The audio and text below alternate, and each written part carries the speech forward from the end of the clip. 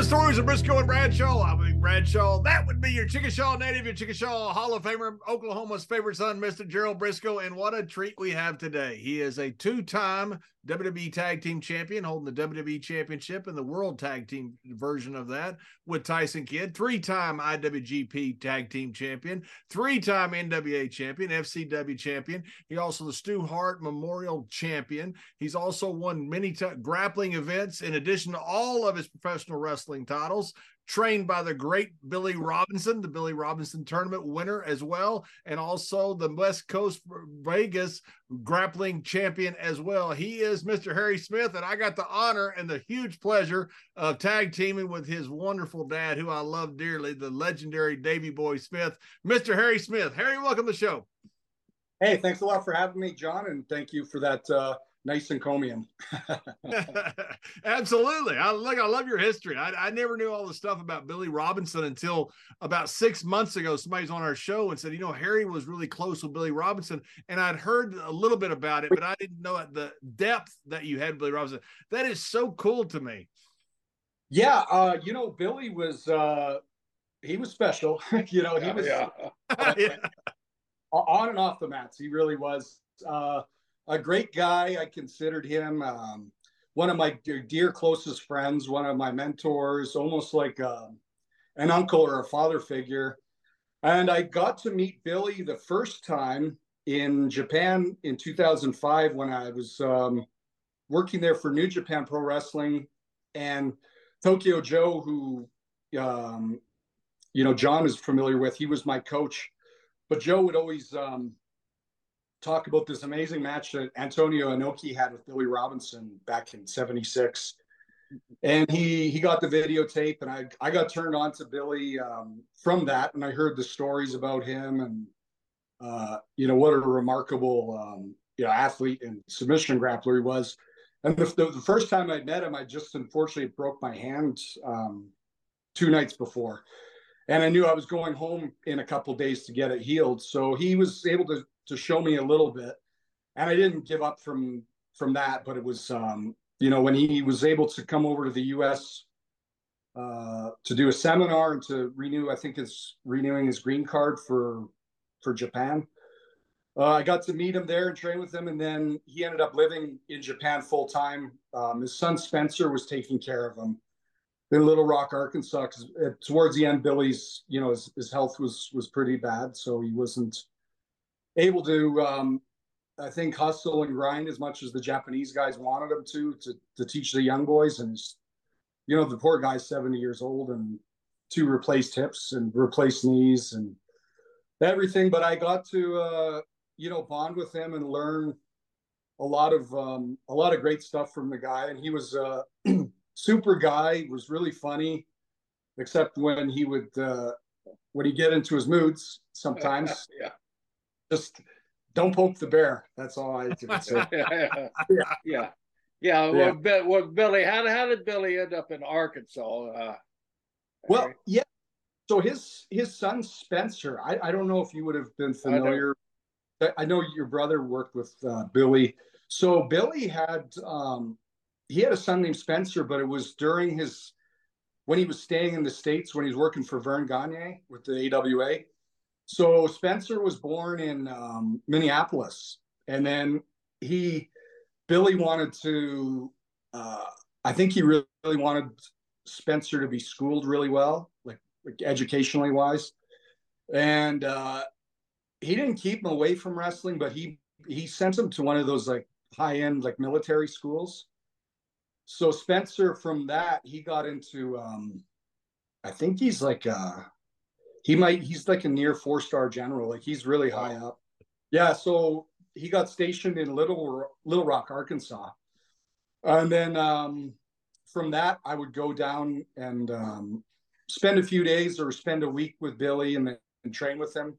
And we usually find a few guys for me to wrestle with and practice. And, it's funny, Billy was a great guy and everything, but he was really private. Like I actually still to this day, I had never met Spencer, and he lived in Little Rock, Arkansas too. Wow.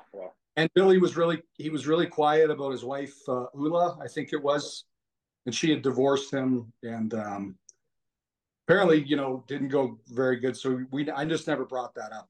Yeah. Stuff from. I was privileged to be around Billy quite a lot. Billy came down to Florida and Georgia when I was there, and here in Florida we became pretty good friends. I had buddies that got fishing boats, of course, and Billy loved to fish. And one of my favorite stories about Billy is I pulled a real dumbass myself on Billy Robinson. I know Billy's background. I knew who Billy was. So I invited him out fishing one day. It was one of those hot afternoons. We're out in the Gulf of Mexico fishing, and the anchor gets hooked up. My buddy his boat has his transom on the back of it, and Billy step out there and yank the anchor a little bit, see if you could unhook it from the coral or whatever it's stuck on. So Billy gets on that transom. He's leaning over that thing, and I'm sitting there, Jack, and I kind of pantomime kicking Billy in the ass. Jack says, "You don't have a hair on your ass unless you do it." So I'm thinking, man, am I going to disappoint my brother, or am I going to risk getting killed by Billy Robinson? I put my foot up there and I kicked Billy's big ass down. He had some big hips too, so you couldn't miss. Oh yeah. I kicked his ass. He went in that water, and man, he come bobbing up there, and I could see the killer instinct coming out of his eyes, and he. Get me out of here, because we've been talking all day about sharks and all that stuff in the water out there. And so Billy, one time I see Billy petrified. So I said, all right, Billy, I'll let you back on the boat. I'll help you back on the boat if you promise you won't kill me. And he said, I can't do that. And so okay. So we just kind of started circling around where Billy's bobbing and weaving out there in that damn water. So finally he said, all right, I won't kill you today. I said, that's good enough. So I reached out and I helped Billy out of the water. Man, I never see anybody so damn mad, but I think back, what a dumbass you were, man. Kicked Billy Robinson in the Gulf of Mexico. But man, I ribbed him about that forever. I said, I'm the only one to ever kick you in the ass you didn't kill. He said, you got that right, man. But what a guy, but you're right, man. What a private guy. He was down here for a month, and we traveled together every night. Him and Jack, of course, had a bond from Australia. They were in Australia together for like 3 months. But Billy became a great buddy. He never mentioned anything. He did mention his son was in the military. That's about the only thing we could ever get out of when they start talking about family. We knew about his divorce and everything. But what a wonderful guy. And man, what a guy with a reputation. Were your travels and everything, did you ever go to Wigan where all those guys train and everything? Well, you know what, I did, but the old Wigan snake pit, it's been torn down. So the guy that's running it now, his name's Roy Wood, and he's kind of taken it over. But he was an original Billy, Billy Riley who trained everybody, right? Yeah. But Royce, he's more on the aspect of pinning a guy. His is more for I think he works more with the high school wrestlers and students. So where Billy, Robinson and Carl Gotch was more of a shooting, hooking submission. The hooking part of it's kind of died out over there, right? Yeah, that kind of died out. So, but Billy told me some stories then. I mean, from training over there, those guys they were on another level, the old Wigan guys. What do you think that was? Was the mining background of that Wigan was the mining community? Am I right on that one? Yeah. So what Billy said was that a lot of these guys were, they would work, long, hard hours in the coal mines and everything. And their fun was to go to the gym and beat the shit out of each other after, and then go home and, and he just, it's kind of like what I was saying is how you do one thing is how you do everything. Back in those days, there was no distractions. There wasn't social media. There wasn't these guys were all coal miners and these workers, but there was nothing else to do except to wrestle on their free time. And when they would eat, if they would have Billy would say a fried egg and maybe a little bit of bacon if they were lucky. It was fish and chips, and you know, they would go and the mats were really from what he described, was kind of like cement with hay, and then like a canvas on top and some sort of like a carpet, like the carpet pad as the mat. And he said that they got so good because you really did not want to be slammed on that. So you got really good at your defense and everything, because you know, you take one of those, you land even good on one of those on the mat there, you're going to be hurt. So, and you know, a lot of these guys, I wish I could have met, like Billy Joyce. I don't know if I've heard the name now. He referred to him as like the creme de la creme of wrestling. Right. And just one of those guys that Billy said was, you would just see him on the street and he looked like an average bloke, as the English refer to him. Just very skinny, very long arms.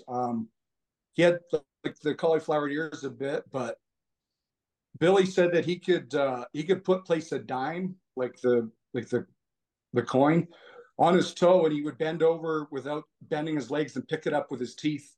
Wow. And he was double, and but just from all that coal mining work and grabbing, their grip strength was just phenomenal. So he said that Billy Joyce, you know, he would just move as much as you would move. Like he had everything down to a science, basically. Like I'd grab your wrist and then you'd move it back, and he would just do it, follow that speed. And you would think that you have him beat with something because he's double jointed. And right when you're going to crank, he would just reverse it on you. Like Billy just said. And he said he was just a very nice man, very quiet, and but just nobody could beat him. He said that he was interesting. So Billy Joyce was the guy. Billy Joyce was the one guy that Billy Robinson looked up to as the big shooter. Yeah, and actually, Carl Gotch supposedly, apparently did too, like behind closed doors. And Billy was Carl and Billy around the same time there? Yeah. So Carl was a bit older than Billy, but Billy Robinson, he just said that Carl Gotch had the he didn't really want to give compliments to people publicly, I guess.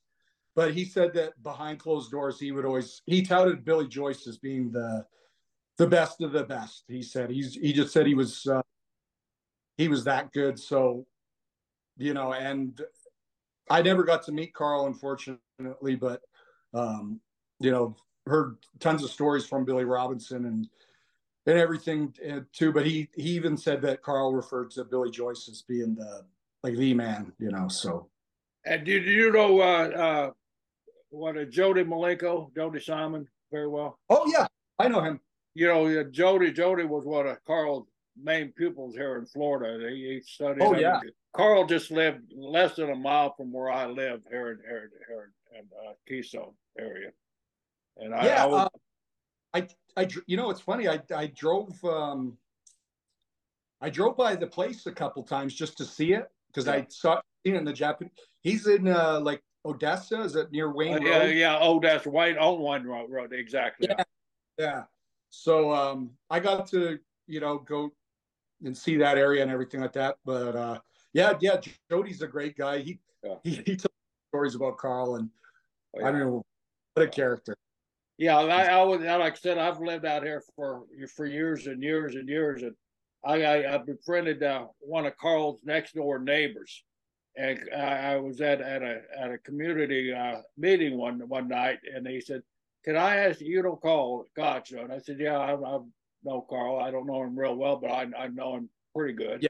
He said, "Can you tell me anything about him?" I said, "What?" He said, "Why'd you have all those Japanese kids there?" And he said, every night around 5, 6 o'clock for about 2.5 hours, they scream. Some of the strangest noises come out of that garage I've ever heard. He said, "Is he torturing those kids, or what's he doing there?" And I had to explain to him. I said, "He's teaching them wrestling. He said, like you guys do down there at the high school?" I said, "No, completely so.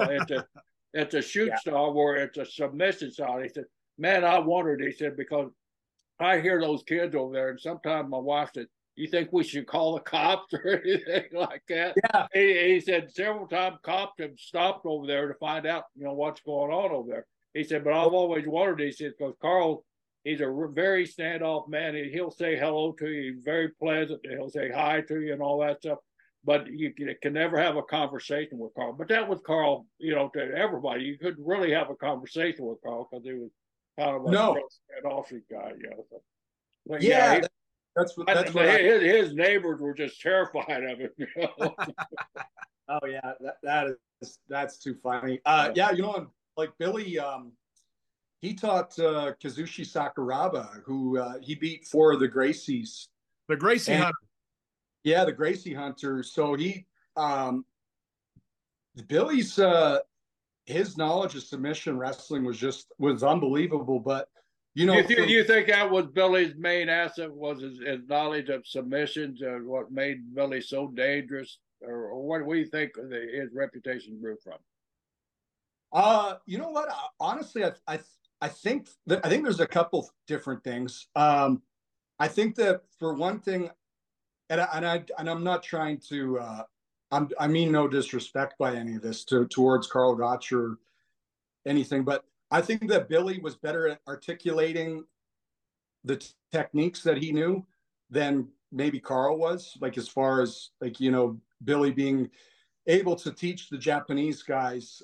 I mean, don't get me wrong, Carl taught Inoki, but Carl was also, he would teach you as much as he was going to want to. There was probably techniques and stuff he knew that he was not going to teach the Japanese guys because he just didn't feel that they were worthy of it. Like that's what. So I think that Billy had more of an imagination as far as making a match more exciting too. Like a lot of the matches he had with Bockwinkel and Jumbo Tsuruta, where he had more maybe more color, or more, it was more interesting, like a lot of the British, like some of the he could make things more fancy. So I just think that Billy was more open to showing the techniques than maybe Carl was. Right, yeah. But I think Billy's was he seemed to understand all aspects of fighting on a different level than I've known most people.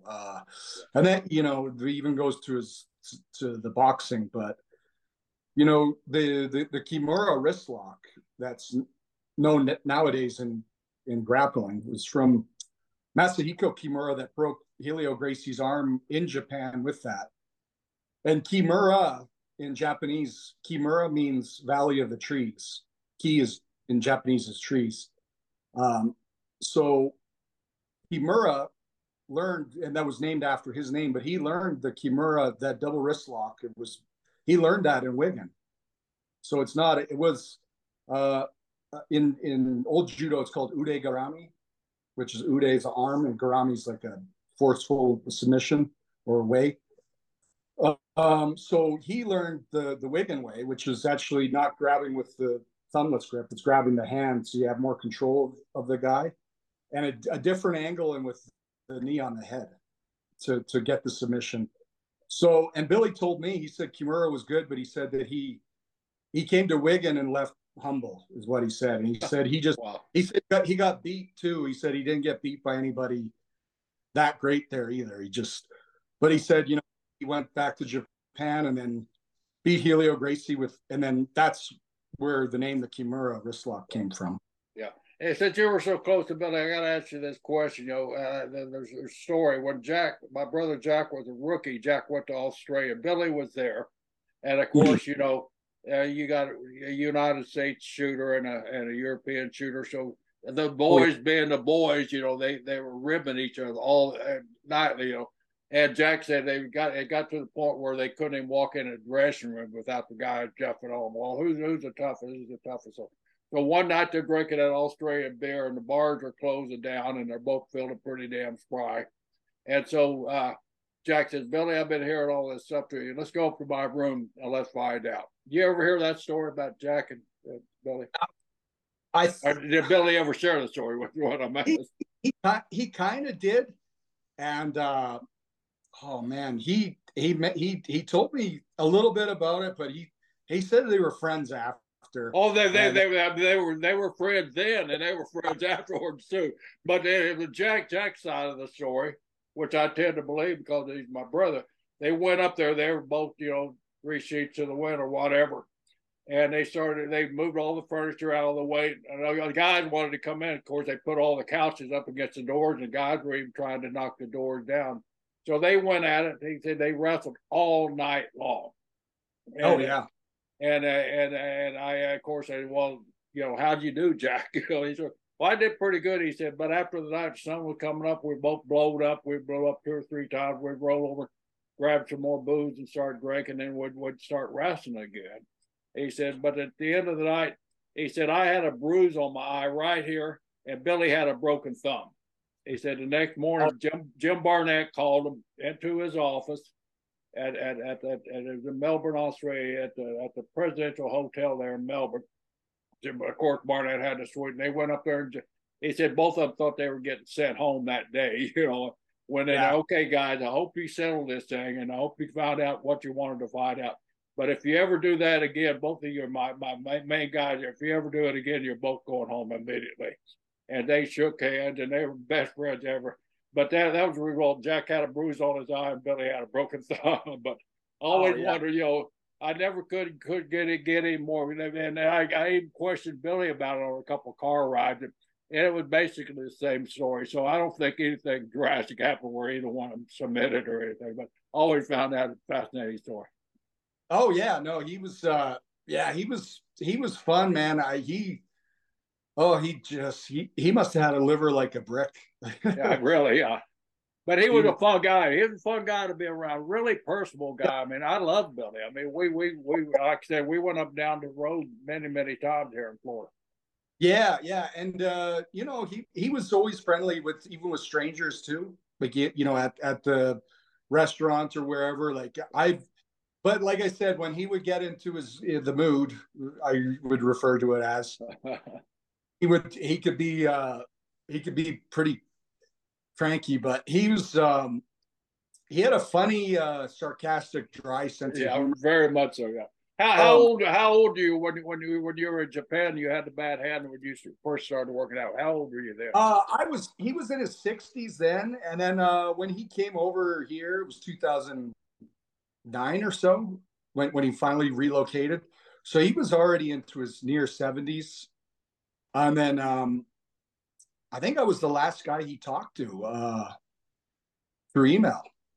And actually, it was funny enough. I was in England visiting my grandfather because I had some shows over there, and I was visiting my grandfather, and I went to Roy's gym, and one of the guys got mad because I threw a submission on him, and he said, no, it's just pins. I said, okay. And then I told Billy, how the training went, and Roy says hi, and he didn't respond. And then, I went to there's a restaurant right near there that has Wi-Fi. My grandfather's that old, or he was that old. He didn't have Wi-Fi or anything. So, and then I got the news he passed away. I went, oh Jesus, that was a real shock. But yeah. What did Billy pass of? Do you recall? He just went and passed in his sleep. But he was, he was a tough old guy. But there was one kid that was training with us named Zach. And this kid it was almost kind of like a little bit of comic relief for Billy at times. This kid was a bit weird and really super flexible. And Billy's going, Zach, you're really flexible and supple. You could be a good wrestler. You're just an idiot. Like he would just tell him like, Zach would say, okay. And then, but this Zach kid, he would do a bunch of goofy stuff, like just childish stuff.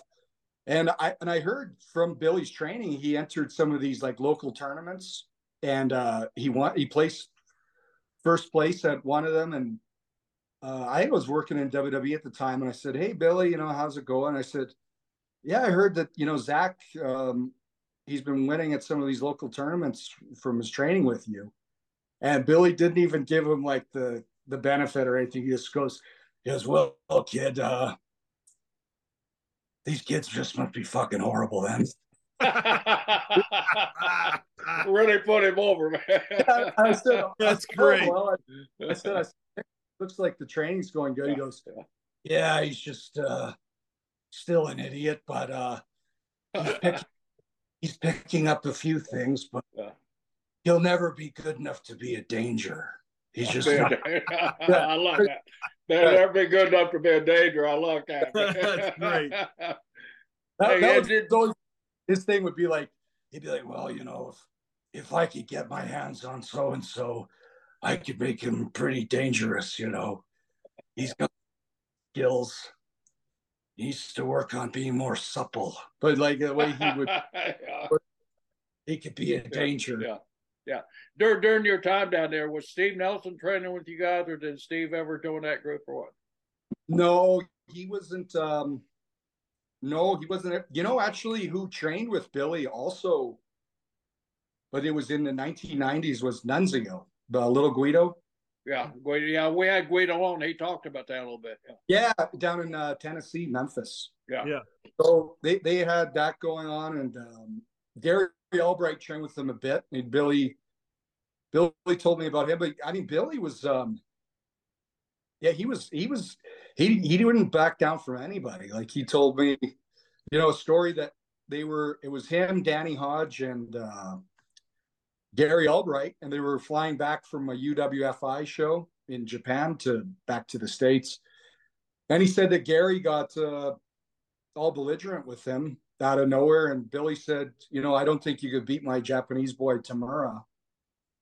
And Gary said, oh, you know, Billy, you know, and Billy said, I stood up to fight him. And he said, Danny got between us. And he said, the cops started coming and they separated them.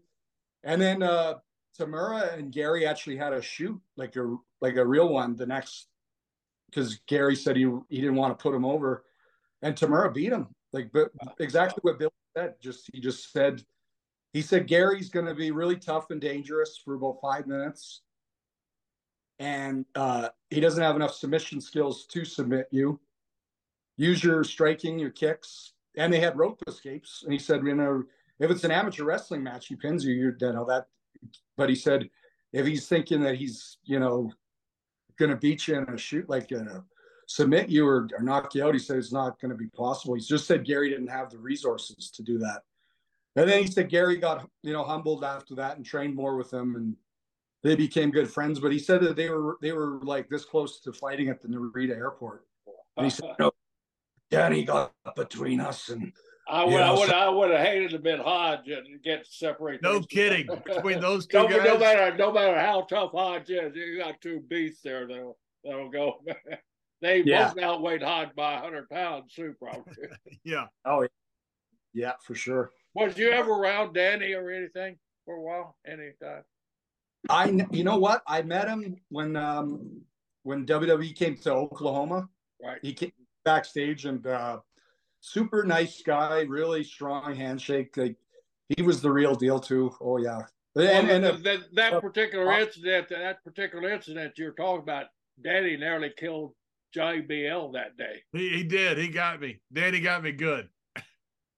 I had gone to the state sign, and it was back before cell phones, so I had Barry Windham take a Polaroid of me using the bathroom on the state sign.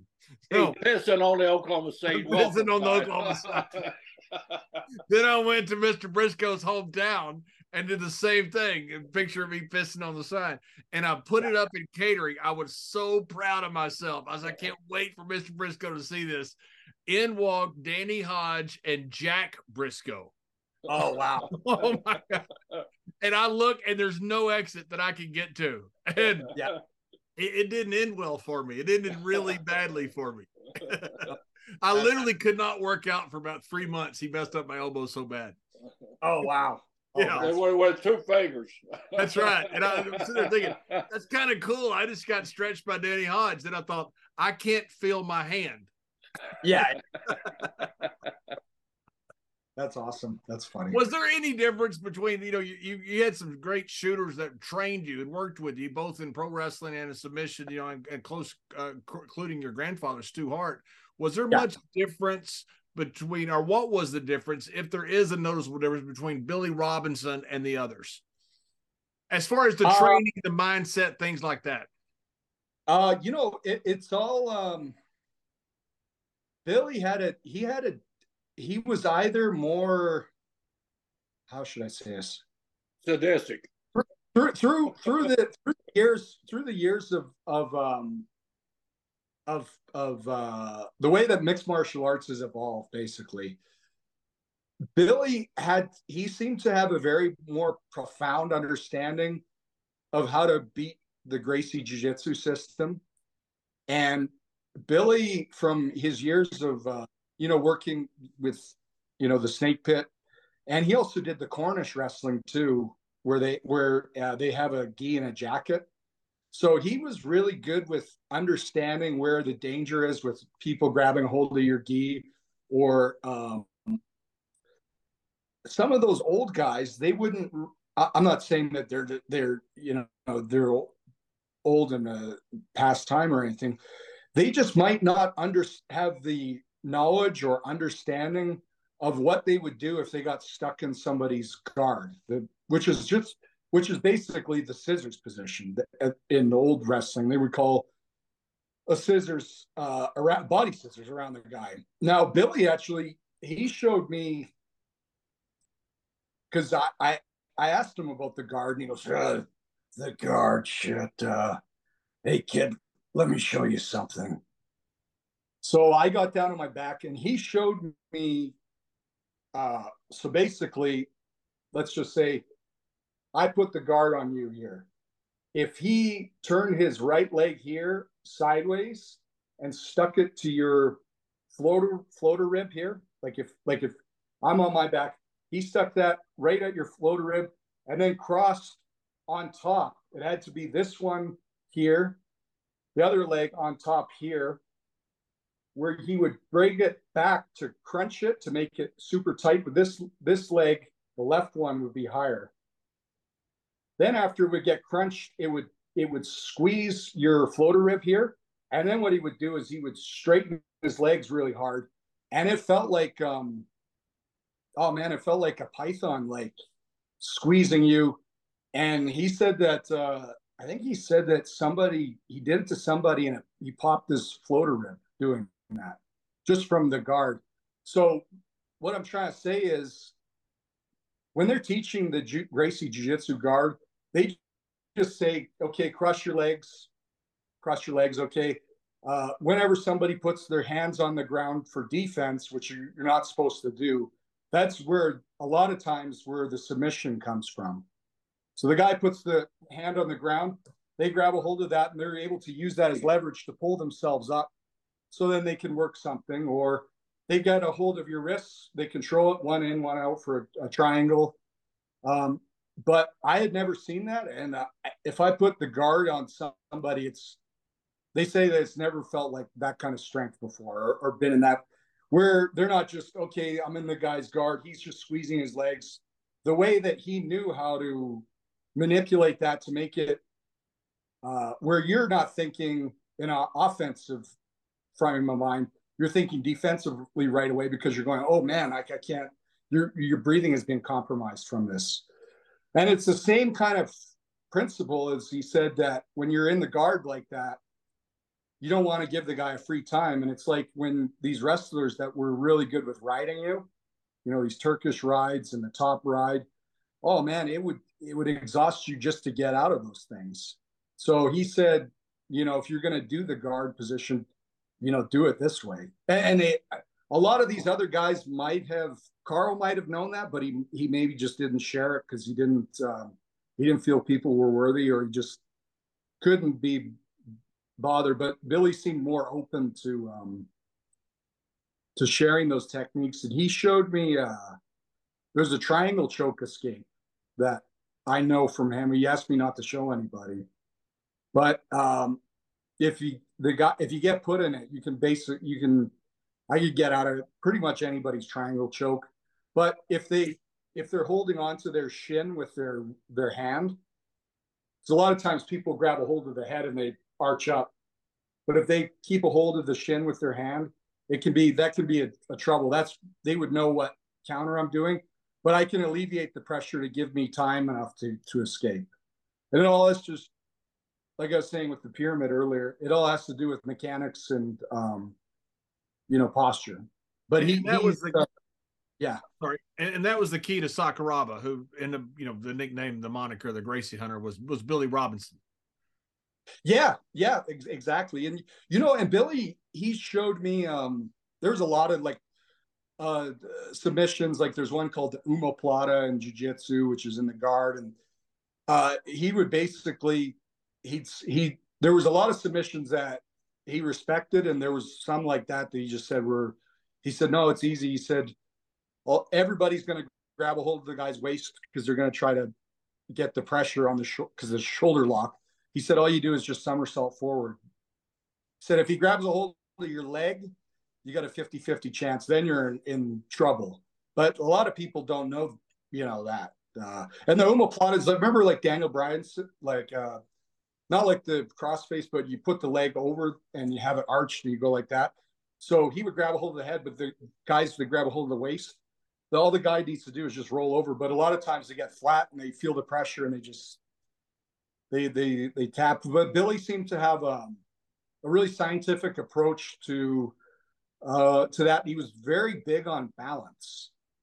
He'd say, oh, this guy's good, but his weakness is he's got lousy balance. He's going to get beat. Then sure enough, you'd watch and, oh, shoot, somebody's undefeated streak gets, beat by, and then he would say, well, he's off balance or his footing's off. And, somebody's coming after you with punches in boxing. He said that you always want to turn the corner or switch an angle. Said anytime you're getting punched and you keep walking back straight, you're just going to keep getting punched. So you have to, even if you're rocked, you got to try to switch the angle out. And he said he told this to one of the fighters in Arkansas. He said, you're making a mistake, you're going to get knocked out. And then the next fight he did, and he said, yeah, and, the prick wouldn't even look at me when I saw him at the gym. I told him, but he was able to either be that smart to know how things work and be able to place them, or just these guys from the old Wigan time were that advanced that he just knew, and he just said it was all based on just knowledge, I think it was a little bit of both. I mean, Billy was a very intelligent guy, but he had that knowledge of Wigan too. So I think it was a little bit of knowing both ways. Oh, absolutely. He was, and his professional wrestling was great too. I mean, those matches he had with Bockwinkel, I loved, from AW, and Jumbo Tsuruta and the one with Inoki. Yeah. And some of the old stories of how things were back in those days. So just, told me the stories about that match and the Inoki Ali match that they had. And what story did he tell you about that? It'd be great to hear. Oh, it was basically that I think it was Inoki's family and the Japanese mafia had over $1 million in escrow for the event, and Ali and his crew, when they came to Japan, they were under the impression that this was going to be an exhibition match, and they were scared that Inoki was going to double cross him. And they basically said, hey, listen, if there's any funny or if the way that they had it written out, like in the contract, then there was a gun involved, like they pulled it out. And they said, basically, we're going to, because the mafia was involved, do an Inoki. And I don't know if you were ever familiar with Mr. Shima. He was the original New Japan chairman with Inoki. Inoki first went over, I met it. Yeah, and I think it was Kotetsu Yamamoto. They were the three original members of New Japan. And Mr. Shima, actually, him and Karl Gotch had some sort of issue because Inoki was brought over Karl to teach the Japanese boys. And at some point, because Mr. Shima was the businessman, So at some point, he saw that Inoki had learned all as much as knowledge as he probably was going to learn from Carl and Fujinami and Fujiwara and some of these other guys that Carl taught, where he had promised Carl, I think it was a percentage of the business forever because he was an original New Japan guy. And Mr. Shima said basically to Inoki one day, like, hey, we don't need Mr. Gotch anymore. We have his information. And so Carl, when he went back to Florida, he always hated Inoki and spited him for that. So Shima was involved with the money process and everything with what happened with Inoki and Ali. And basically, he said that if Inoki was able to take, to do what he could do, he said it wouldn't have lasted under 2 minutes. He said him, Carl, any of those guys. He said Danny Hodge too. Ali, especially with Ali with the boxing gloves on, you got no grip. He'd have absolutely no idea what to do on the ground. It would be over quickly, But for a lot of reasons, it was very historical and was the very first ever mixed martial arts match over in Japan. It was interesting, but he told me that, and then the match with Inoki, back in those days, he just knew Inoki, and they knew they were doing a time limit draw, and they just went out there and did it. Wow. Yeah, it was a stiff draw. I watched the match a couple months ago. It was stiff. Yeah, I mean, people talk about Inoki being on the ground the whole time kicking him. I mean, Inoki was wearing him out with those kicks. And you ever see photos of Ali's shins? Oh yeah, I heard he had a blood clot after that. Yeah, he had a blood clot. He had a couple of blood clots he had to have removed from him. He was hospitalized after the fight. Oh yeah, for sure. I mean, absolutely. Hey Jerry, was your brother or was your brother and you on the U.S.? My brother was in Shea Stadium. And your brother was on the card that was part of the Inoki. Part of the pay-per-view, yeah. Who'd your brother work with? Worked with who the hell did he work with? I don't recall. But they had your brother there. They had a pretty loaded card for Shea. Yeah, they had a very loaded card. Guys from all over the country. One, Vince Senior was respected NWA guy, so he brought guys and top guys because they wanted a draw. They wanted to sell the places out, so they brought top talent in from all over the country there. And then they simulcast or they showed the Inoki. Jack was part of the actual pay-per-view. That a lot of the matches didn't get showed on the actual pay-per-view, but Jack's match was. Hey, Harry, that was the night with Andre and Weber.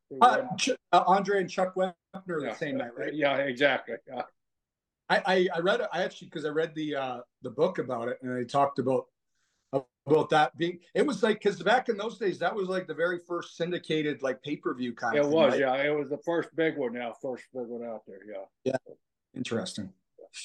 Hey, Harry, you had such success with the grappling. Did you ever think about just doing that full time, going into UFC, going into mixed martial arts, and doing more of it? Yeah, both from a career aspect wise, but also something that grappling and mixed martial arts gave me that it's like what my old coach Clive Llewellyn here in Calgary, he was actually the head of the Olympic committee. He told me one day, he said, kid, what you really want, everybody wants medals and trophies. He said, what you really want is excellence. He said, you have excellence here on the mat, and that's going to spread on to your other aspects of life.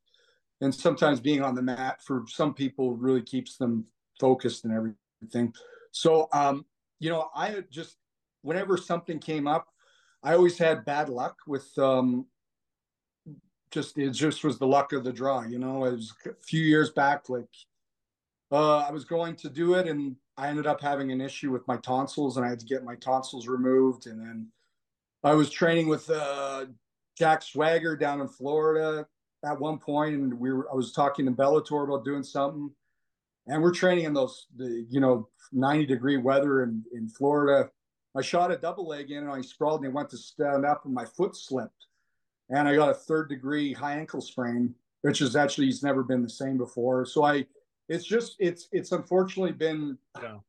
I'm going to just say maybe but I've been able to, compete in grappling competitions, which has always been a really huge learning and growing experience for me, because it's like what you do when you're training, when it comes to real time, it all of a sudden goes to what you really know. So even just getting that experience has been a really great thing for me.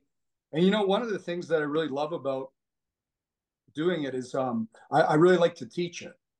So I think that at some point I could be a good communicator or conductor of to other people for it. And I've always still wanted to do something more in Japan. And actually, a couple months ago I was talking to Josh Barnett about doing something, and my training things felt off, and a month later, like, my digestion's not good, I'm sweating a lot, and I found out I had appendicitis and diverticulosis, and I got that surgery. So I'm glad I didn't take it, because having that during fight camp and you got to pull out, it's not yeah. It's honestly, it's just been bad luck, but I'd never given up on it. And it's something that it's either in my blood or DNA from Stu that has been passed on to me. And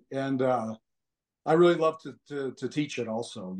I feel like I'm a good, and I enjoy teaching. Some people are great athletes, but they're not, they can't, teacher, they're not able to convey that. So it's been a teacher, and you're right. I mean, I've run across great amateur wrestlers, and they're just natural at it. But you get them in a coaching situation. Hey, come in and do a clinic for me. They can't coach worth a darn, because it's all instinct for them, unless they're actually doing it, and a reaction and all that. They don't have a clue how to relate what they're doing with other people. I always thought it was like asking Arnold Schwarzenegger how to train arms. He has no idea. He had peeps when he was 13 years old. Ask him how he trained calves, because his calves weren't any good. It's genetic. Sometimes guys that are really good at things are not good teachers, because they don't really know the game. They're just great at what they do. Yeah. And an example of that is, and I don't mean this as any disrespect at all towards him, but Ted DiBiase, actually, senior, he admitted to that. And he said, guys, I could go and work 20 minutes in front of, just a cold audience and have them on, standing up and wanting to kill me. And, he said, I could work 15 for an hour with this guy. And he goes, I'm not able to convey that as an agent to tell these guys what they need to do. And it was like, basically, what Ted DiBiase can do in the ring, he admits, he said, I'm not able to explain that to somebody and be an agent. I can tell them, okay, we'll go 10 minutes, but he goes, I'm not able to convey that to them. It's what. Yeah, that's such a difficult job, to try to translate, what you're doing to another guy whose style is completely different what yours is, and you got to be able to adjust to every different style. You being a big tall guy, me being an average size guy, I couldn't relate. What's a big tall guy like that do? I know what I would do, but that doesn't relate to what you could do or anything. But it's a difficult coaching. It's very difficult. I have so much respect for those guys that are stars at a field, and then come into the coaching field and become great coaches. When you were training, did you train out Dave Bautista's gym there in Tampa, right? For a while? Oh yeah, I trained with him quite a bit, and then we, and again, like I was saying, I was actually. I was training with him a lot of the time, and I had been contacted to do a fight that same night with him. Mm-hmm. And I had the New Japan offer to start going to New Japan Pro Wrestling again. This was a little while after I left WWE. So I thought to myself, as a business wise, from what I do as my career and how I make money, I thought, okay, if I say no to New Japan right now, and they have this opportunity for me to team up with Lance Archer. And they basically said, we have this idea for you two big guys to be like Hanson and Brody type, monster gaijins. We want to give you the tag titles and you'll have full-time work. Or I say no, and I try this.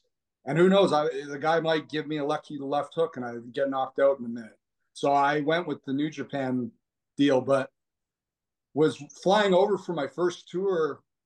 I landed and I was checking my phone because it was the same night Dave's fight. And I was wondering on the plane, like trying to get the Wi-Fi to go work and see what the result was. And then I saw that he won. So I was really happy for him because I helped him out quite a bit for that fight, and I'm glad I got the opportunity to. And Stephan Bonner, he was there, God rest his soul. He was there as a training partner, and good on Dave for doing it. He was in his 40s. Good on him. Yeah. And he was he had a good kickboxing background, but he didn't know anything too much about wrestling. But he was getting good at jiu-jitsu. But I was like, well, you're gonna have to learn how to sprawl and wrestle. So when I was first learning the striking aspect, he didn't want me to take him down, so he would tag me and stuff. I go, okay. So so when it was time for him to learn how to wrestle and I'm not trying to brag or anything, but I threw Dave around the gym like a rag doll. I'm not, but he'll tell you. And he got up and he go, fuck, ah. And there was another guy there named Eric Albarracin. He's a little wrestler guy. I know Eric. Yeah. Yeah. He's the little Mexican guy that from California that won the Olympics. He was training with him. Yeah. So I was training. Yeah. With Henry Cuzo. Yeah.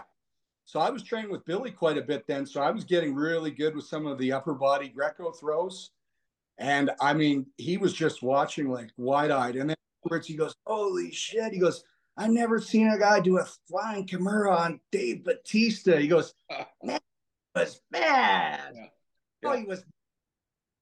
Yeah, but like you say, man, you got to respect the hell out of Dave. Just like with Phil, with Punk. I mean, get it. I'm a good friend with Ben Askren, and Ben helped train Phil for a while. He said, I've never seen anybody work so hard and want something so hard, and and not be able to obtain as Phil did. He said, but I give him a lot of respect for even trying to do that. Yeah, 100%. Oh yeah. And it was what I was most proud of for it was, Dave, he basically won with a lot of the like just basic wrestling. We worked on him because we knew that he wasn't ever going to be he's never going to be taking shots like Kurt Angle or shooting in. But if he can learn how to sprawl well enough and use his body weight to keep and use that weight to start to his work to his advantage, because I said the worst thing that'll happen with Dave is he gets taken down. The guy passes his guard. Even if he doesn't submit him, he's stuck on his back for the round.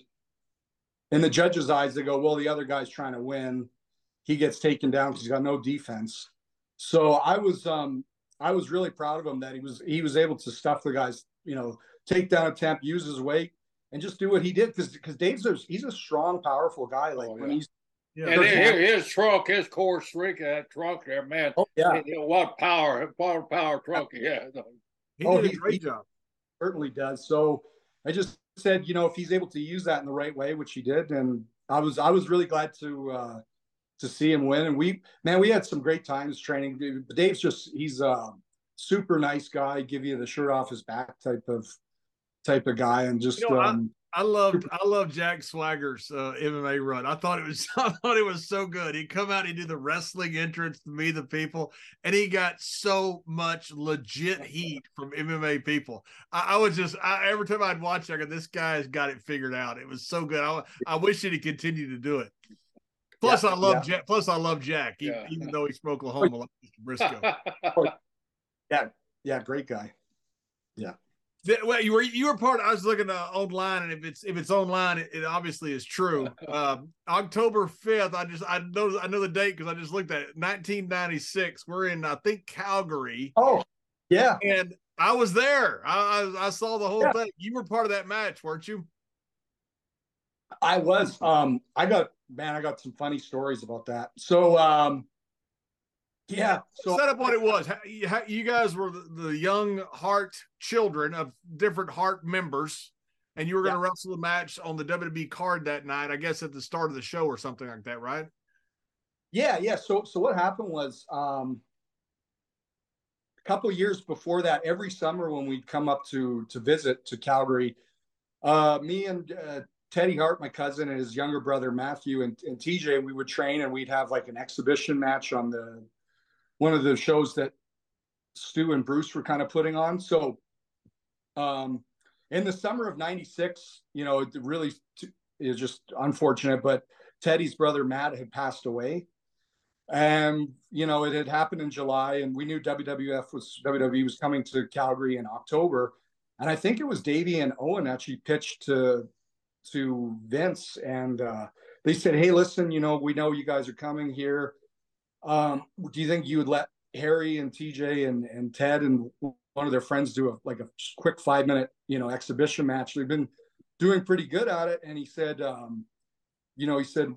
we'll make it optional, but anybody that wants to donate their pay to the Children's Hospital here for all the work that they did for my cousin Matt prior to his passing, and the look into the flesh-eating disease, and everything like that. Davey, Owen, I think Shawn Michaels actually gave his pay up that night towards it, which was very nice of him. So yeah, so we had moved back in July and August of '96. And then we had put together this match. And right around that time, I don't know if you were familiar, but Brett had his WWF ring in that pool area. And WWF had sent like Ken Shamrock and Mark Henry to Calgary to train with Brett and a guy named Leo Burke. Yeah. So we were training in Brett's ring and kind of like, getting used to what the WWF ring was. It was stiff. It wasn't ever. Those rings were horrible. I heard the rumor that it was because the Yokozuna or whoever it was on Saturday night's main event, it would bump and the ring would move, and they said, "Oh, it looks bad for TV," so they made all the rings stiff enough where it wouldn't move for Yokozuna, which is fine if you're 600 pounds, but if you're 280, it kills you. Oh, Those rings were so stiff. People talk about we had these easy. They were the stiffest rings ever. Oh man, I was a 10 or 11-year-old kid bumping in that, and I was, geez, man, I think the dungeon's better to bump in than this. Like it was hard rings, and I was especially a skinny kid. You're not having that weight to. Right. Yeah, so we got contacted, and then of course because we're just doing the match, we weren't on the payroll for it, but so we got contacted about it, and then we did the match. And it's so funny, like, just. And how old were you at that time, Perry? I was 11. That's what I did. 11 years old. Wow. And TJ's the same age or what? No, he was 16. And wow. They were doing, Jerry. I don't know if you heard about. I was there. They were doing superplexes. It was incredible. Oh yeah. It was, like everybody was, backstage they thought it was like, oh, it's like kind of cute. Davey's kids are going to do a little 5-minute match. And then it's like Ted's giving TJ a superplex off the top and everyone's going, right. Oh, okay, well, these kids are doing pretty good, but they're doing way too much. Like what that's exactly what the conversation was backstage. Going, what are we going to do? Yeah, it was, it was so funny because when we came back from the match, like, we're getting wow, that was really good shit, kids. And John, you probably remember Barry Windham. He had just come in as the stalker at the time with the camouflage pants and the cut off WWF shirt. And he was doing the superplexes as his finish, but it was off the second. And Ted did the superplex, both guys standing off the top rope to TJ. That's right. As the finish, and Barry he kind of knew who we were, but he didn't know. And he was mad. Like he said to Ted, he goes, hey, you did my finish. the opening match. He goes, and Ted, not knowing anything, goes, well, actually, Barry, it was a little different because we did ours off the top. You just do it off the second. Yeah. Yeah. And Barry, I saw his eyes get mad. And I kind of, as a kid, I'm going, oh, like I know. And then Owen, I think he came around the corner and he goes, and he's talking. And then Owen goes, yeah, Barry, did you meet my nephew Ted and nephew Harry? He goes, oh, you're Owen's nephews. Oh, you okay? Oh, yeah, I was just kidding with you, kid. And hey, that was big man. And he kind of like was pretending like he was joking afterwards, but and then it's like being a young kid at 11 years old, being educated or prompted before the match by someone like Earl Hebner, who was a senior referee, teaching me the quotes and the terminology of what it means to go home. You got 2 minutes left, and Earl was strict, man. Like he told us, like he knew that we had 5 minutes, and he would told Ted, he goes, if you guys do not go home when I fucking tell you to go home, he goes, I will ring that bell and you guys will go home. Okay. And I was like, wow. Like, they weren't like, oh yeah, you guys just, yeah, when we say go home, like Earl was like, and he told Ted and TJ, he goes, go home. And he goes, go home. He goes, you go home now. And Ted goes, okay. And then set him up and the superplex. And, but yeah, having that experience as an 11-year-old kid. And when he's first telling me go home, I'm going, what is it? Like, what? No, he goes, go home means go into your finish. And I thought, I thought he was meaning like we're sending you're sending you back get out of here. Yeah, like he explained it to me, and I went, oh, okay. And then we're doing the match, and I see the guys from the curtain watching and peeking and and all that, and it was a crazy experience. And Monday morning I was going to elementary school, grade 5, in the front of the newspaper, pictures of it. So it was it was quite something. Did you spend much time in Calgary growing up, or were you where did you live growing up? Oh yeah, so I most of the time in Calgary. So we lived here in Calgary till I was 5 in 91. And then when Davey went back to WWF in 91, we moved to Florida. And then in the 96, we moved back to Calgary. So during that time, every summer we would come up to Calgary for like the summer vacation. And then, and everything like that. But Owen and Brett, they always stayed in Calgary. And then after that, after Matt's passing, actually, unfortunately, we had moved back up here. And then that summer we went to Vancouver for the international incident. I don't know if you worked on that one. I can't remember. It was a 6-man with Davey, Vader, and Owen versus Ahmed, Sean, and Sid, I think. I don't remember. I worked most of the Vancouver shows because we always worked Vancouver on a holiday. So it was one of the rowdiest crowds of the year was always Vancouver. We always had guys jumping in the ring, and because the fans were fans were feeling pretty good because we always wrestled on holidays. One of the fans actually jumped in on the main event, and Davey and Ahmed jumped down to get him, and I think Earl went and covered the guy, and then the security took him off. But I was going, man, if I was a fan and I saw Davey and Ahmed Johnson jumping down from the ring, what are you going to do? Yeah. I was there because when they brought the guy back, Jack Lanza was so mad. He's sitting there smoking a cigarette, and Jack walked by him, and Jack kneed him right in the thigh as the guy was walking by and buckled him. And the guy goes down. Jack acted like he did it on accident, but I saw the whole thing. He just kneed him in the thigh. The guy goes down with this thigh bruise. Yeah. That's too funny. Yeah, for sure. So were you how were involved in the wrestling business were you then? I mean, obviously your father was on the road all the time, but were you, when you're there with Stu and the whole Hart family, were you going to the shows? Were you doing things for Stu? Were you doing things for the family? Oh yeah. I mean, actually at that time, so we would, Ross and Bruce, they were kind of starting Stampede Wrestling up a little bit again. because it went out of business in 1990, and they would still have what was called the Rockyford Rodeo every summer in July. They'd have 2 shows in July, and then when I moved back, I had actually prompted my couple of my first amateur wrestling coaches, if they would teach me amateur wrestling, we would help, teach them. I would help teach them professional wrestling and introduce them to Bruce and Ross. And, they were Greg Pollock and Duke Durango, Jordan Clark and Dean. They were all good. So, Bruce had kind of started a little bit of a Stampede circuit again, but it was more shows like house shows, like these small town shows, like in Indian reservations and stuff. So I would work with TJ because I was in school and I was so young at the time.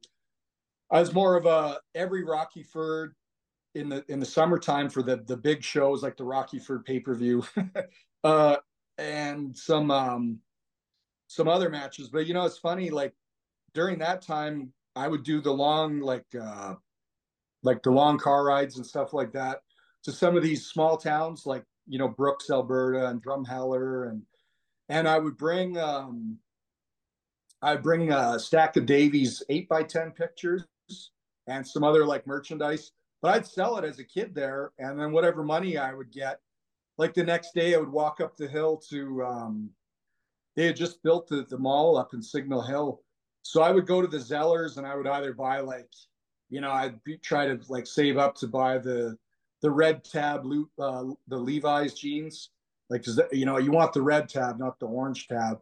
So save up for that, and then I would get I would do that, and then I was big into collecting action figures, so I would save up for stuff like that. You still have your action figures?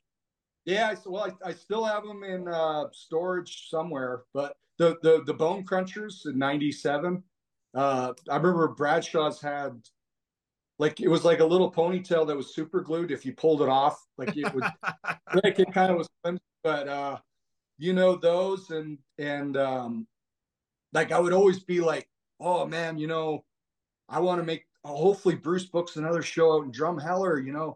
I made like $42 at the and then you go to like Gleason, Alberta, which it could be a 3-hour, 4-hour drive, and it's freezing cold.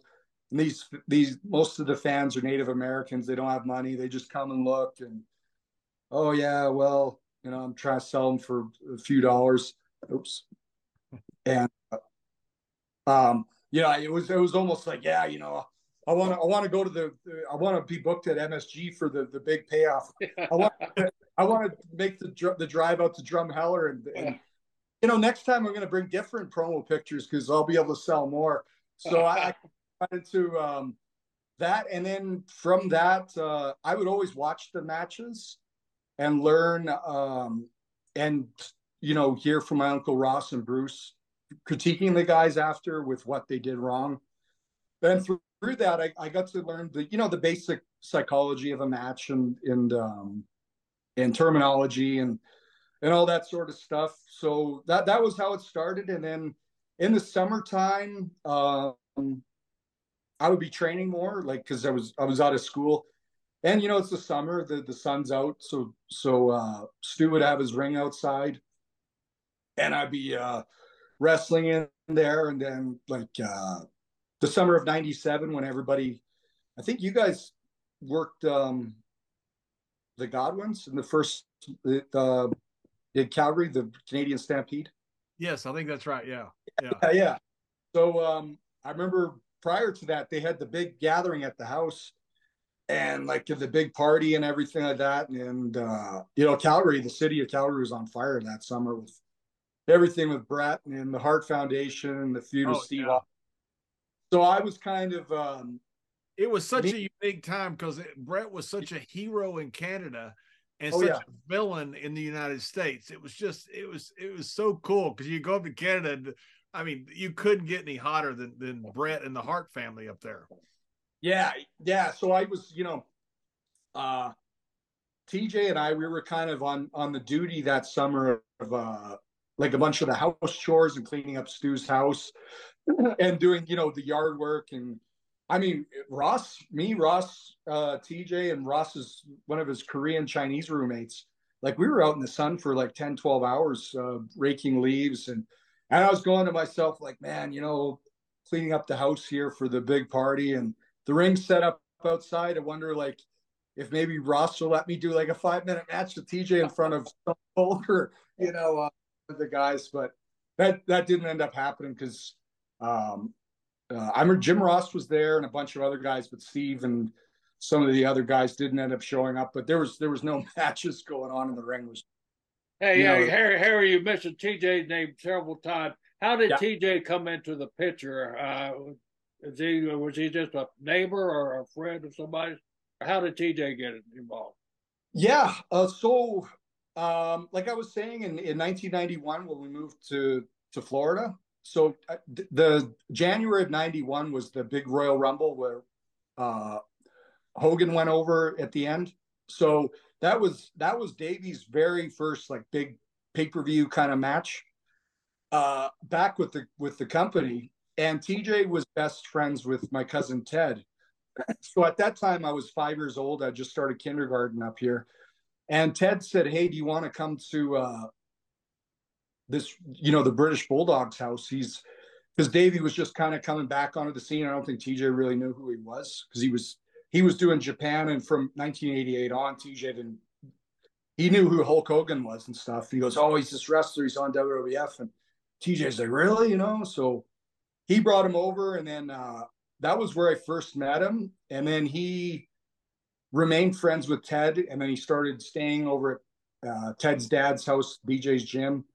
And through all that, but that was the very first time I met him. Was we all watched the Royal Rumble '91 pay-per-view at my house, and then I think we had set up the two couches together, like to make like a ring, and we were trying to like, as little kids, like throw each other off, which was funny. And then through that, just whatever we rubbed off on TJ, he became part of the. Was it 92 in Wembley? Was that when it was when your Davey Boy wrestled Brett? Yeah. So did you know at that time when you watched it, because that's one of the greatest matches of all time? I mean, Davey Boy was so good, and Brett, everybody, Davey Boy was, I don't know if he's underrated because he was a Hall of Famer, but it was so incredible. Did you know at that time when you're watching it that this was this incredible of a match? Special. Oh yeah. Well, I knew, but like being there live, because our seats that we had, we were in what was called the royal seats, where the Queen actually sits to watch the games. But it's all the way at the very top of the arena, so I could feel the atmosphere and the electricity from the audience. But I was trying to watch it on like the screen above the ring. And it was but I knew that the match was really hard hitting and everything. But when I watched it afterwards on film, I was able to see the more details of it. And, being a kid like that, I knew that it was a great match. But as, I got older and matured, I got to understand more of exactly why it was so great. And, the whole atmosphere and I remember, a lot about that trip, when I was on that trip. Funny just how you remember things. So Shawn Michaels had worked Rick Martel that night in like a count out, and he had gotten a whole bunch of new wrestling gear made, and either a kid or a young guy had stolen his gear backstage, or somebody ribbed him and stole the gear and just didn't give it back. And I remember Davey was talking to us. "Oh yeah," he goes, "Fucking Sean's hot. Somebody stole his new wrestling gear. He's got to wear, his normal stuff, and blah blah blah." And I was going, "Oh really?" He goes, "Like, do you know who stole his gear?" He goes, "Oh, I don't know." And to this day, nobody. I wasn't even there. It was Owen. Yeah. And then I remember just walking around the arena. It was like a 25-minute walk to the ring from to the where the locker rooms and everything were at.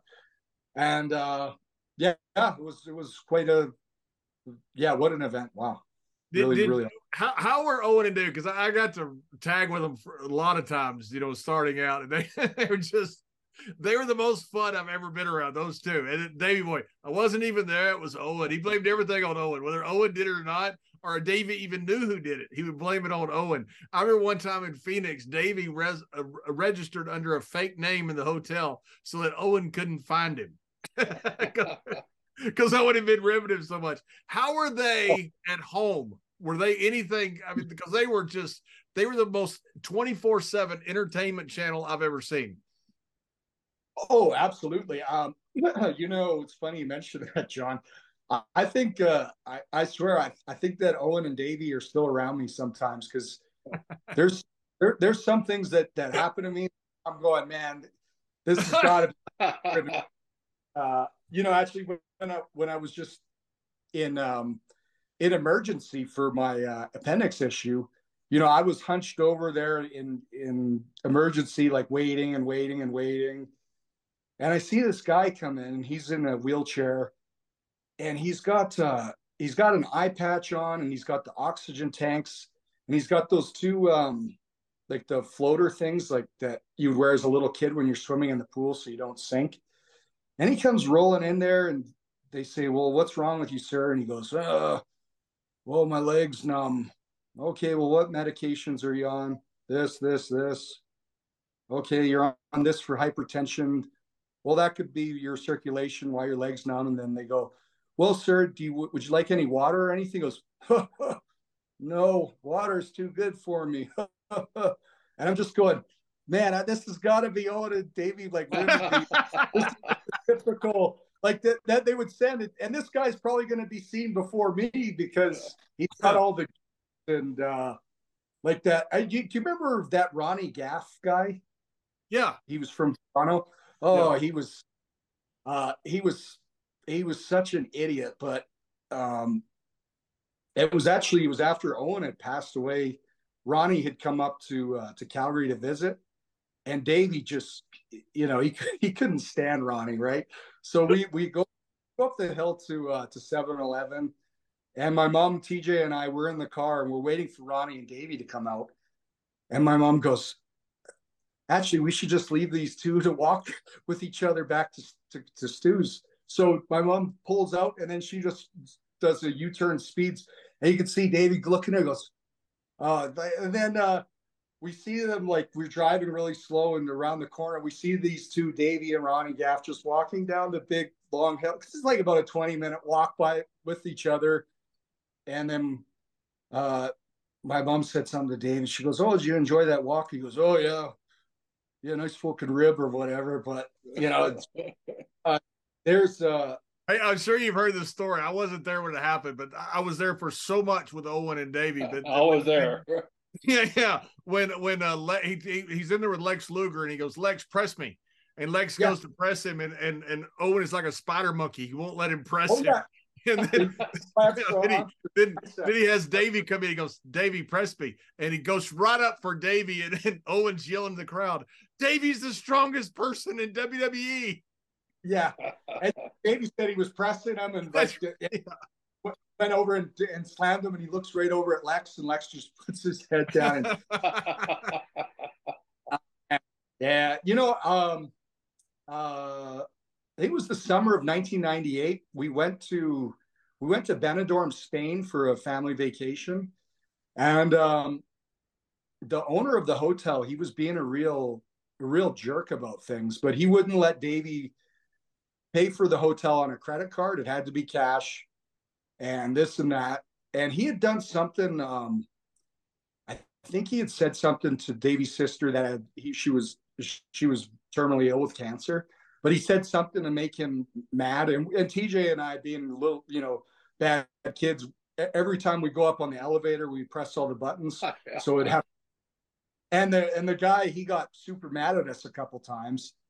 And then Davey got mad at us, and then he got really mad at the guy. But he did something to make Davey mad. And before we left, because there's no credit card on the hotel, so there's no for incidentals, but like this guy was a real jerk. But it was like Davey had set up something like similar to the Home Alone setup that Kevin McAllister had, like with all kinds of pranks and yeah, I couldn't believe it. I'm going like just thinking to myself, like, Davey, where did you learn how to do this stuff?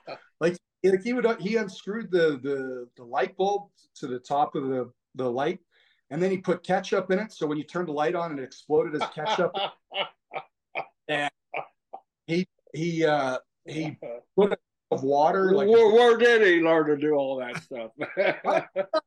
And then when we left, because they weren't the electronic keys that you have now where you press it and then it opens, but it was like with a key holder and I saw him grab a whole bunch of toothpicks and he broke the toothpicks that he stuffed them all in. So it was nearly, and then I think he took some chewing gum and shoved it in there. So when it dried, it's almost nearly impossible to open, but he had clogged up one of the sinks and just left the water running, and he just unplugged a bunch of stuff.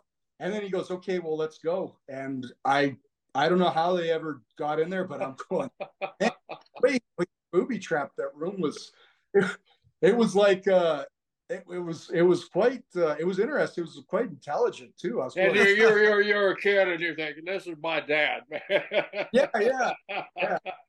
I was going, man, well, this is good food for thought for if I got to do to somebody's room or something sometime. But man, he got the guy back good. Like he was funny. But yeah, him and Owen both incredibly great sense of humor, you know. Oh, they were so funny. And no one ever got mad at them. I mean, it's amazing. They pulled so many ribs and no one ever goes, "Oh, that's just Owen. That's just Davey." They thought it was funny because they liked them so much. We were in Africa. We went on one of those camera safaris, and my camera got jammed. And Owen, and I'm a dumbass for trusting him. He said, "Here, I'll fix it for you, Gerald." And so I gave him my camera. He double printed every one of my he was stuffing, and he gave me back the picture. I couldn't wait to get home because everybody, we're on this safari. I took my pictures and back in, and you had little capsules. Took them in to have them develop, come back, every one of them double exposed. The guy looked at me, he said, I got to charge you. He said, I don't want to charge you because only about 4 of your 200 pictures turned out. But I went, and then all of a sudden it hit, I gave Owen Hart my camera.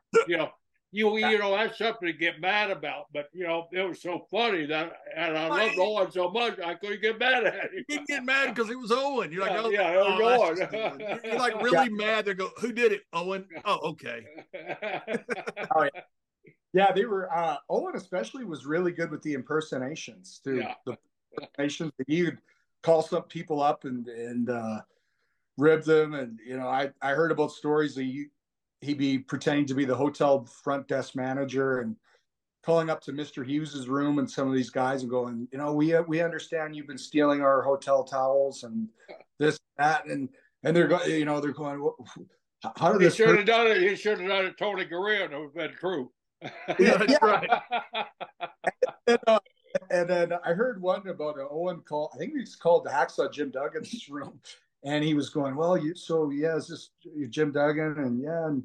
And so you're one of those, so you're stealing something. Oh, no, I never did. He goes, oh, yeah, you're one of those fake phony wrestlers, huh? Why don't you come downstairs? And, I want to, and Jim showed up and he stormed downstairs. And I think Owen met him in the lobby. He goes, no, Jim.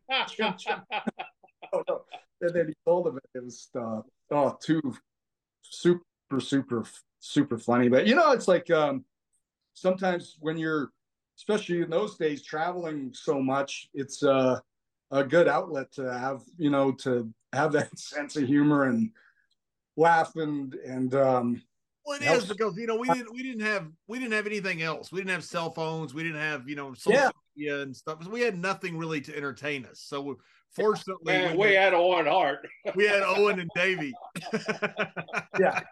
Oh, that's too funny. I tagged with them like for 3 or 4 straight months, and a 6-man's going around the loops, a couple times. And I'm just every night I'm like, I've got my eyes everywhere going. I know they're going to get me. I know they're going to get me. They're going to get me eventually. They're going to get me. Yeah, it's funny. Like, I think it was Rick Steiner had come to. It was when him and Scott came to WWF in '93, And he had seen Owen in like the Japanese magazines and knew his name and from New Japan. And he goes, man, I heard that this guy's really great. And he watches them the first house show or whatever. And he's watching behind the curtain. And Owen's doing the goofy stuff like where he gets the tackle and he bumps as slow as he can. And, you know, doing really, really cheesy, corny, you know, back rake. And he's watching, he's going, man, this guy's the shit.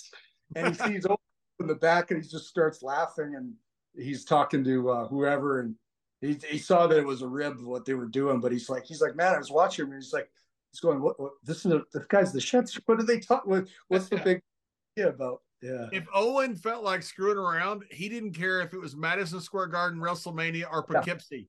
It made no difference. He was going to have fun, and it would. Oh, absolutely. Yeah, that was. Yeah, he was super funny. He loved calling out Davey's spots that Davey would try to whisper in the ring. He would turn to the crowd. He goes, he's going to do a tackle, then he's going to drop down. He's going to do a hip toss. And then when he'd do it, he goes, I told you. Too funny. Yeah, that's it. So after you got, who trained you initially when you first trained?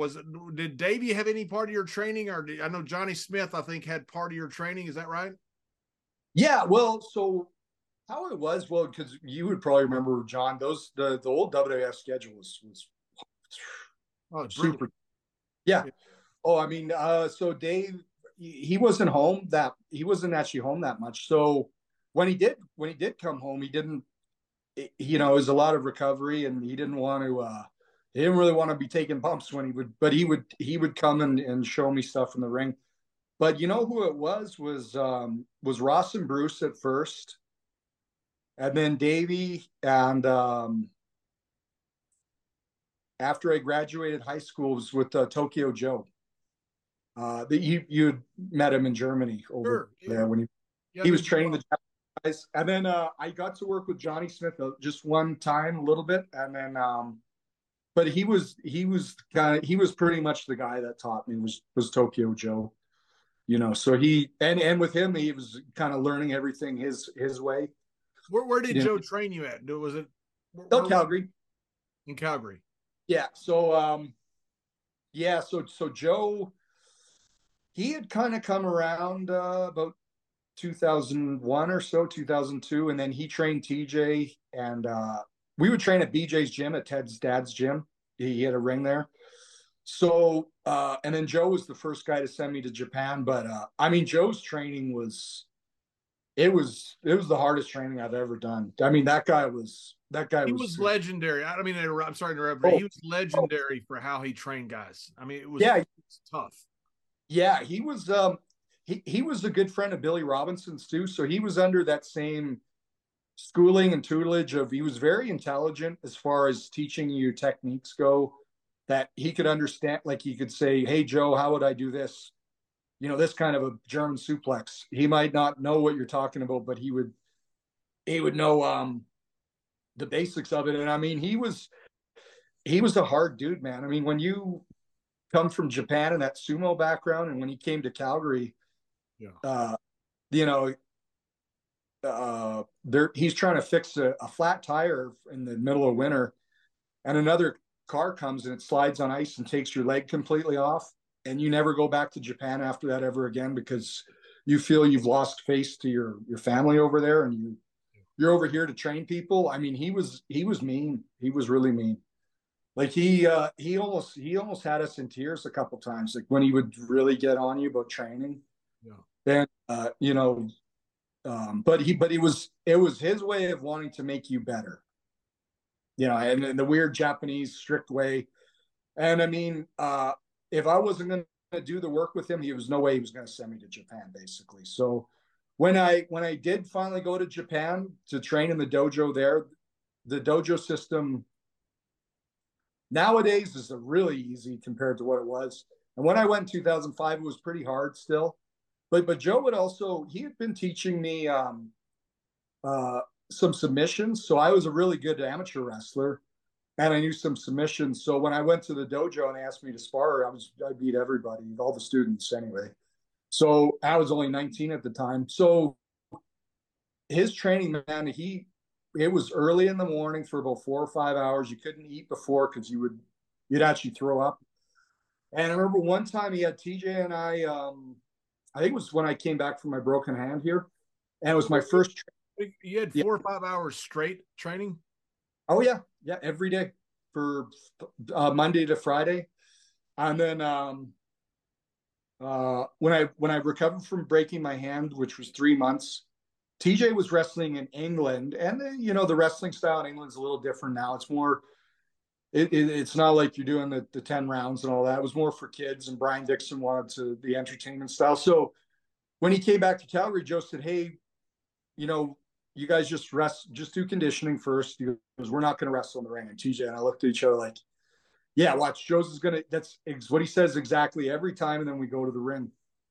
And Joe made us wrestle, I'm not kidding you, John, for 2.5 hours straight, no breaks.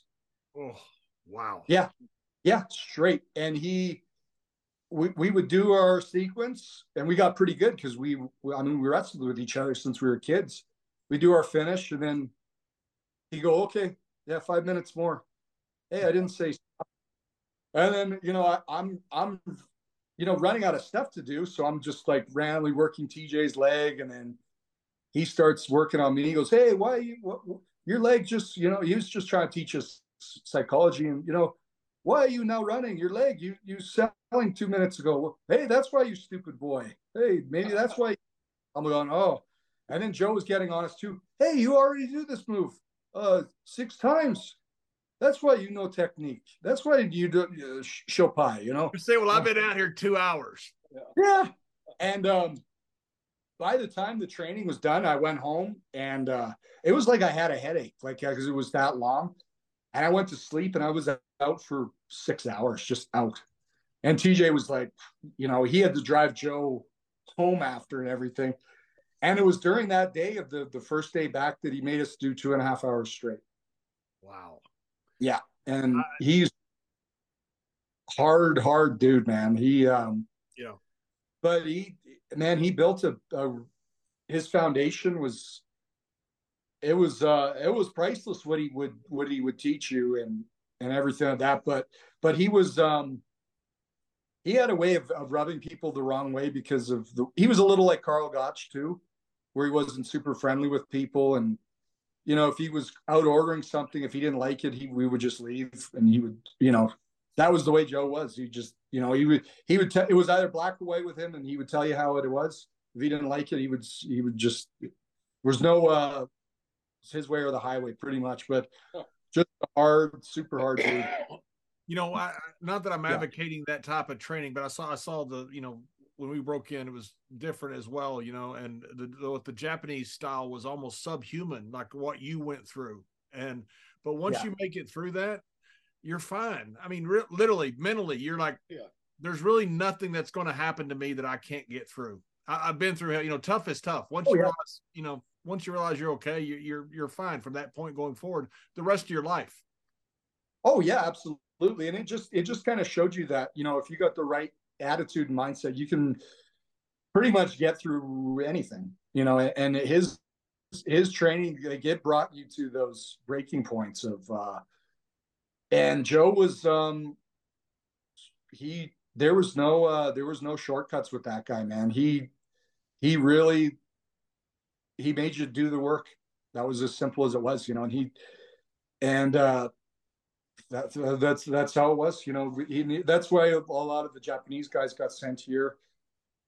And he was a hard dude, but he just instilled those different philosophies. And what, one thing that Joe made us do all the time was just wrestle on the fly. Just go wrestle on the fly. And at first, because we would being the young kids and choreographing some high spots and stuff. And he would say, hey, you need to learn how to wrestle more smoothly. He'd say smooth, natural, like inoki, those coming muscle coming second nature. He goes, no, don't thinking, just do, go. And I went, wow, and through that, being able to wrestle on the fly and call things, like that is really was a real big thing that was was great that he instilled with me, and he was yeah, very grateful I had him as a coach. Super, super strict, and I hated it at the time. I really did, but it was great experience. So now you're recovering from the surgery. You've got the diverticulosis that you're taking care of through medication. What do you got next? You're still young, still in good shape. What are you doing now? What are you doing next? Well, I'm actually returning to Japan New Year's Eve, but I'm not able to say what it is because they're processing my visa and they didn't announce it. So I don't want to say, spoil it. But then also, if there's something that happens that comes up that I'm not able, but that's what it is. So I'm definitely looking forward to that. The Japanese culture has always been instilled with me from the training with Tokyo Joe and, my dad's first, 84, 85, his first trips to Japan. So I've always had a profound love for Japanese culture.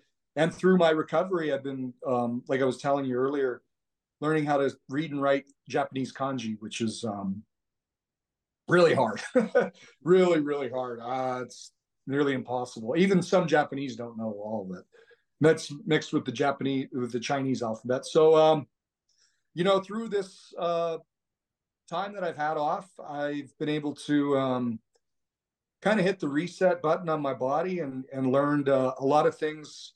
I think a lot of really important things about health and about life. And, even though this happened to me, I'm going to have the positive attitude that I'm going to come out of this a lot better from this experience. And one of the things is just being a lot more health conscious with what I'm putting in my mouth as far as food. And like I was telling you earlier, I don't like to refer to it as a diet anymore. I just refer to it as resources.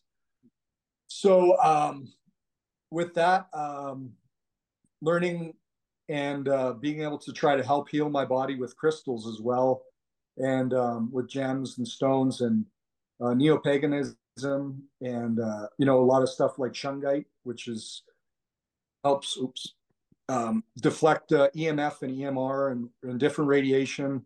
So adding shungite to my water, adding more hydrogen to my water for more, which hydrogen's life-based, and learning about the pyramids. I have my pyramid over here, my action figure. And just, sometimes when you're able to take a step away from what's happened in your life with this, that unfortunately it did happen, but all I can look at it as like now my body's going to be able to digest food and absorb the nutrients and resources better. And how the pyramids were built, everything starts from step one, and how you do one thing is how you do everything. And basically, the importance of gold, and people don't know, they just know gold is being the most valuable asset that we can have. But why is it the most valuable? So I like to think of myself as, if I want to be a metal, I would like to be gold, because I'm the most malleable. I'm not going to oxidate under stress with water, with the environment, like copper does. And that's why everything's gold plated. And you want something that's going to last forever. So, if you're a wrestler, you want to be like a Ric Flair, that's going to have that longevity. It's going to be able to work with everybody. And it's going to be able to consistently be on that basis of, so I've actually been researching and studying a lot of stuff about how the ancient pyramids of Giza were power plants to develop gold. And the Egyptians were able to use gold on their body with ormus, which is, like I was saying, it's almost nearly impossible to oxidate gold. So you get the powder from it, almost like you would get rust from copper. So you would use that to be a bit better conductor to the gods. And it has a lot of healing abilities too. I don't know if you look up something called monoatomic gold, ormus, but it's almost the same as colloidal silver. So I've been getting into that, and I'm actually learning how to make my own ormus as well through my, time off away from the ring. And I've got the way that I've looked at, with my submission wrestling and with my professional wrestling, I really do believe that when I come back from this, I'll be a better performer and a better, just overall, when you start to do even the little things in your life to better yourself, it all means so much more in the big picture of things. And it's all from step one, and I've been able to learn about that, and it's like Carl Gotch used to always say, everybody knows the price, but nobody knows the value. Right. And it's always going to be quality over quantity. And what you're doing, what you want to achieve is excellence, and that's with everything that you do. And so I'm definitely looking forward to my return to Japan. And like I said, I've been training hard and just learning about the body. And there's ways that you can use a sauna for an extended amount of time, and there's resources that you give your body that you don't need to feel tired or fatigued, because sometimes you go in the sauna and you feel really tired after.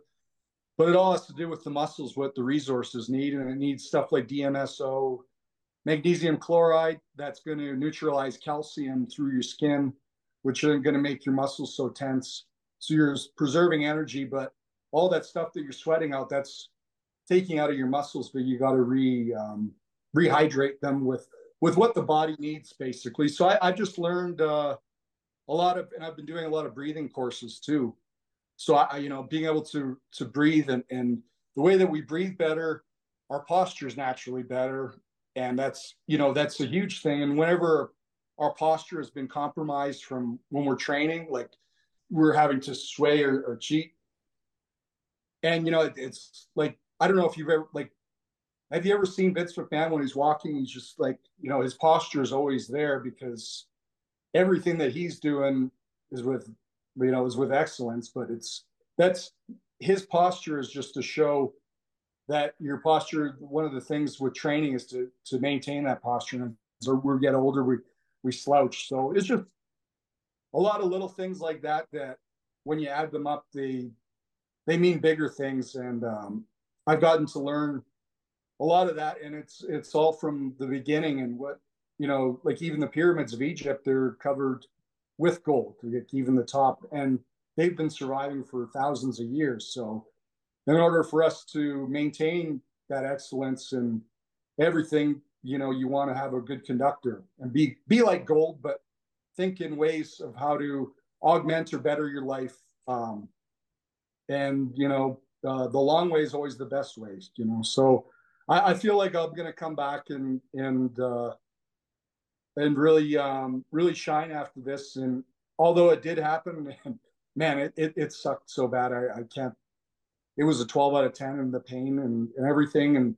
But when you have that long time to think and just kind of look under life under a different camera lens, and I like to think that the good Lord is with me and has given me another opportunity to come do some really great things. And he's wanting me to just tweak and change some things about my life to, when I come back, to be better. So unfortunately this happened, but I got to look as a positive thing, and I'm going to come back and be better from it. So, and I want to thank you guys for having me on this podcast to share some of that, and some great stories and great memories we went down from memory lane and everything. But if you guys want to ask anything else, but that's pretty much about it.